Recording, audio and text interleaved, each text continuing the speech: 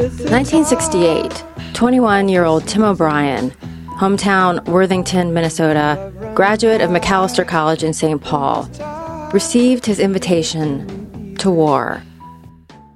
In 2015, an interviewer asked O'Brien who he thought he was when he landed in Vietnam in February 1969. I thought of myself as a scared kid who wanted to write, terrified by what was happening all around me, challenged by all the moral struggles one goes through if you're opposed to a war and find yourself in it anyway.